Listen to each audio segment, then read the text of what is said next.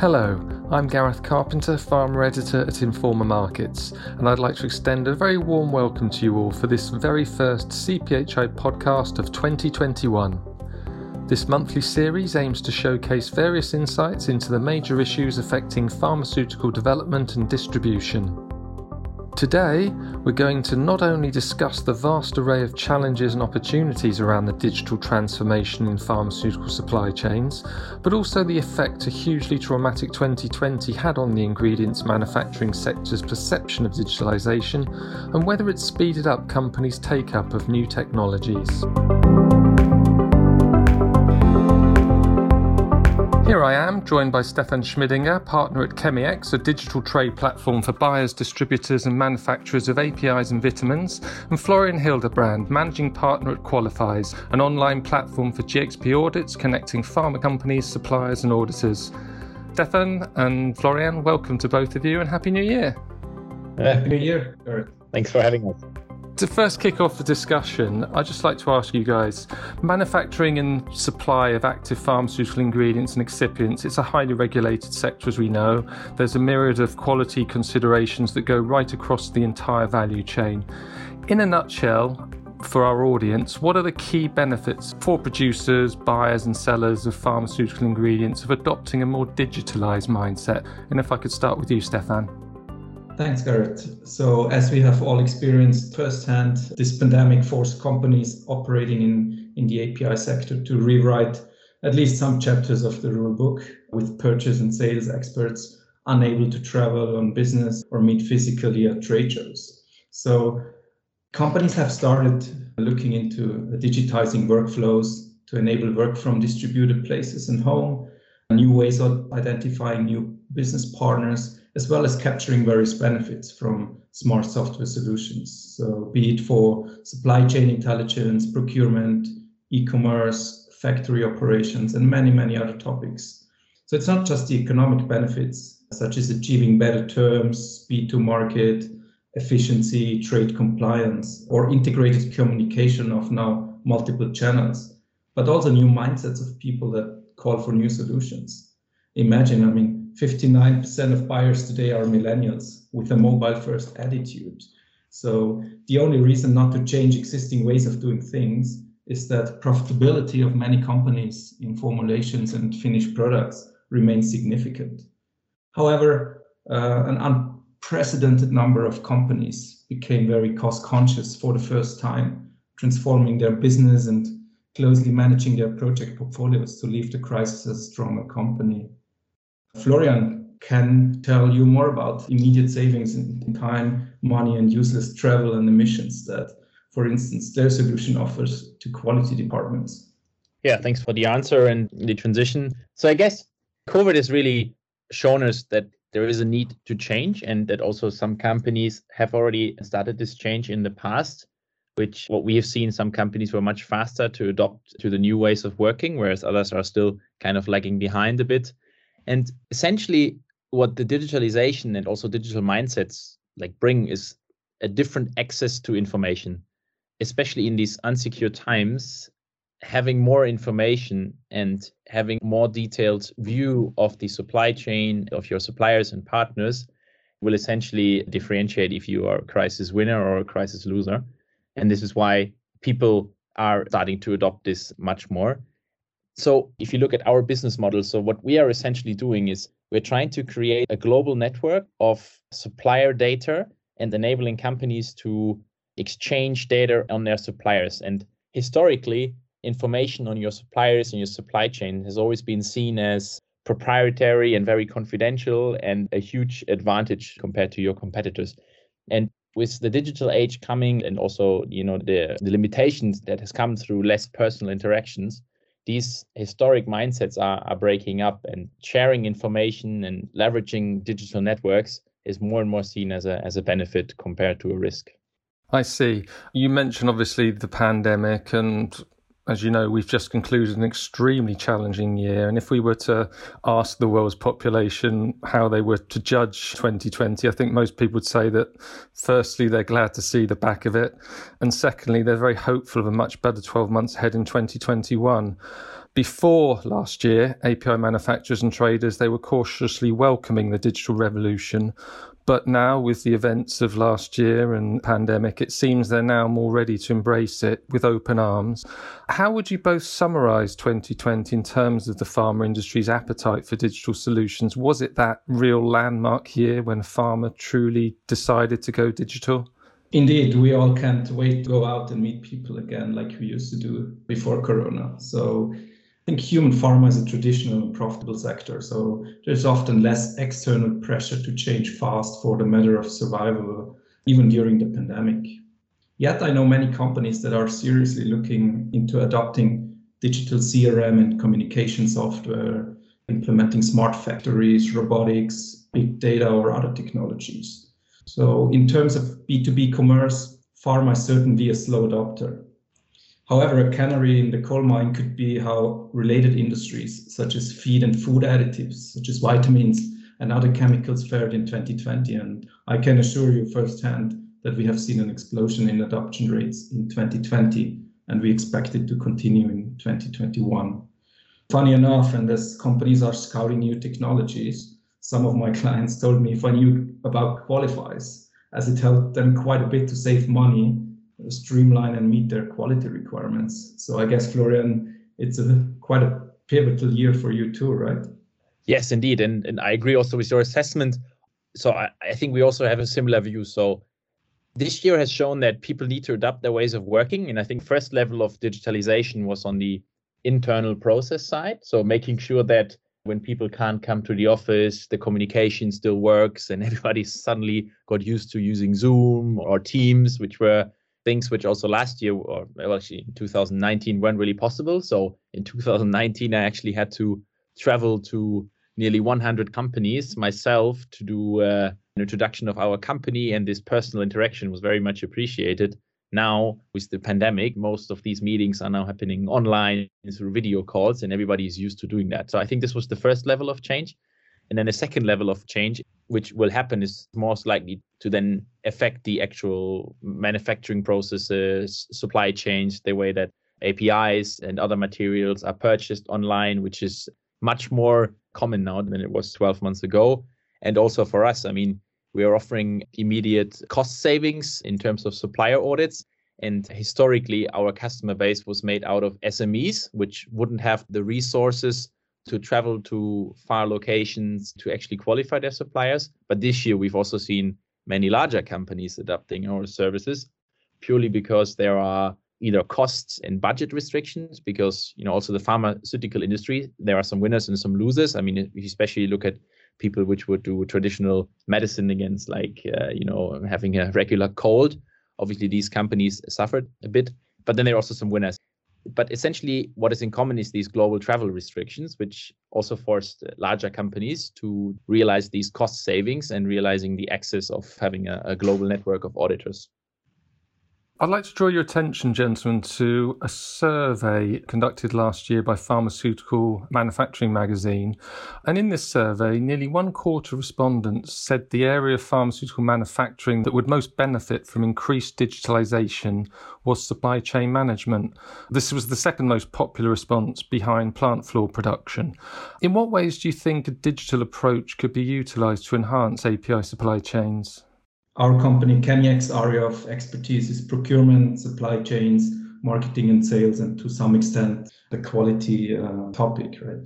So there are many benefits and a growing number of solutions for supply chains, such as for freight, track and trace, trade compliance and communications, document management, or integrated platform services such as credit insurance, just to name a few. Noteworthy, in the second quarter of 2020, we were approached by several regulators, as well as leading ERP software providers and market intelligence companies, as the Western world was facing a shortage of drugs and medicines, looking for data and insights to understand the situation and help to formulate new policies and mitigation tools. The talks are not over yet, as platforms generate big data that can lead to unique macro insights on the state of a sector, and more importantly, without unveiling business secrecy or competitive advantage of single participants. For me, it's very fulfilling to have a collaborative approach with the industry to find such new solutions for real-world problems. And that's why we are also pleased to exchange and learn from companies such as Qualifies. My answer will go in a very similar direction. And I think now that we have, as Stefan has pointed out, shortage of materials due to closed harbors, closed trade routes, naturally companies look for alternative ways of actually getting their APIs and other materials. And if you look at Chemiex, for example, which offer just a much more also, I would say, joyful way, not just secure, but also I think the immediate benefits for the people, which are obviously still buying materials, then you can see that once they have actually experienced this, kind of don't want to go back. I think going forward also a huge change to not just have a short-term change, but to have a lasting impact on the industry. And I agree, with more access to data and people start to exchange more, you will have ways to have better risk management. You may be able to better predictions on certain shortages, or in terms of pricing, is pricing likely to go up or down, and when is the best moment to purchase. And in addition, with this kind of unlimited global network and with people being able to join such a network in a couple of seconds, literally, it will be also much easier to find alternatives, to just map the entire supply chain to see where things are coming from. And then also finally we realized, I think, that there's a huge dependency in many APIs on Asia, and especially China and India. And whilst we're in industry, we're obviously aware of this problem. This has also now been adopted in the wider population, which I think is also a great driver for change. So I appreciate very much the initiatives that Sanofi is also taking with opening more API factories now in Europe, to also have a more balanced distribution and supply of APIs across the globe. And that leads quite nicely on to what I'd like to talk about next, which is basically how far down the digitalization road pharma has come. In that same pharmaceutical manufacturing survey, when asked to evaluate the pharma industry's collective progress in terms of digital take-up, 41% of vendors, many of whom, like yourselves, are selling digital technologies to pharma companies, thought the pharma industry is still at that starting gate stage. Around 46% said that they were in the middle stage, which translates to identifying early applications to pilot. Only 13% believe the pharma industry has reached that crucial investment stage. So, Stefan and Florian, to put you on the spot, which answer would you give to this question and why? As mentioned earlier, pharma is a very traditional. On the one hand, many companies are even more profitable than before the crisis. So little external pressure for many. Using the terms of the technology adoption cycle model, I would agree that pharma is somewhere in between early adoption and early majority. Some way to go still to convince the late majority and the laggards. But companies as SAP or Microsoft, they are increasingly focusing on this pharmaceutical and chemical sector. And we've been in several selection procedures of companies upgrading their ERP systems, be it for procurement or market intelligence platforms. So what's your experience, Flo? I would say very similar. So probably around early adopters stage. And I think there are two reasons. So like you said, it's very traditional. And I think in the past, there was not really a need to change due to the high amount of profits. And at the same time, there's a huge regulatory complexity, which really slows down innovation as well. And as we said earlier, with immediate need to increase digital collaboration between the people, because nobody was coming to the office anymore, there was an urgent need to change, and people and companies were quite fast to adopt this. But they're still adopting more complex digital technologies in the supply chain. There are still some regulatory boundaries. I mean, we can talk about remote audits, for example, which in 2020 was pretty much only way to still be able to get somewhat of data of your suppliers and to perform somehow audits. But yet still in regulatory discussions, this is not something which is fully accepted. So regulatory bodies would still persist on doing on-site audits. Similar stories are when we want to talk about our digital platform, which has a document storage for audit reports where companies have long-term guaranteed access to their documents. But in order to really adopt this as the single source of truth for them, there's a huge amount of regulatory tasks that you have to fulfill in order for the companies to really adopt these systems. And this makes it especially difficult for new entrants because there's such pretty much really long checklists that you have to fulfill in order to become adopted as a major system. And this is why I think the pharmaceutical industry is still quite early in terms of digital adoption and readiness. I mean, that's a good point you make about the regulatory obstacles to this issue. What do you see as the main challenges to the sector from increasing their digital foothold? Certainly time. And beyond that, I guess the mindsets, hierarchies, and politics of senior management, company owners, and some of the employees or gatekeepers who do not want to change a comfortable status quo. Many are well off, a few years from retirement and far away from new technologies or understanding the requirements of their younger staff. I'm hearing more often that sector companies struggle to find or retain young talents who prefer to work for more open-minded industrial or technology companies. So a recent article by German Handelsblatt, which I found very interesting, covered the topic of adding digital natives to corporate advisory boards. A nice idea, I find, to overcome the technology bias among different age groups inside a company. Yeah, I mean, 100% agree. I think mindset is the biggest challenge. And if you look at companies getting digital talent, I mean, if I look at my time in 2019 traveling through Germany on the train to these far off locations where the factories are located, those were not, I would say, the locations where you would probably get the A-class students from top universities, because it's, I would say, not really attractive for millennials and our generations to work and live in these places.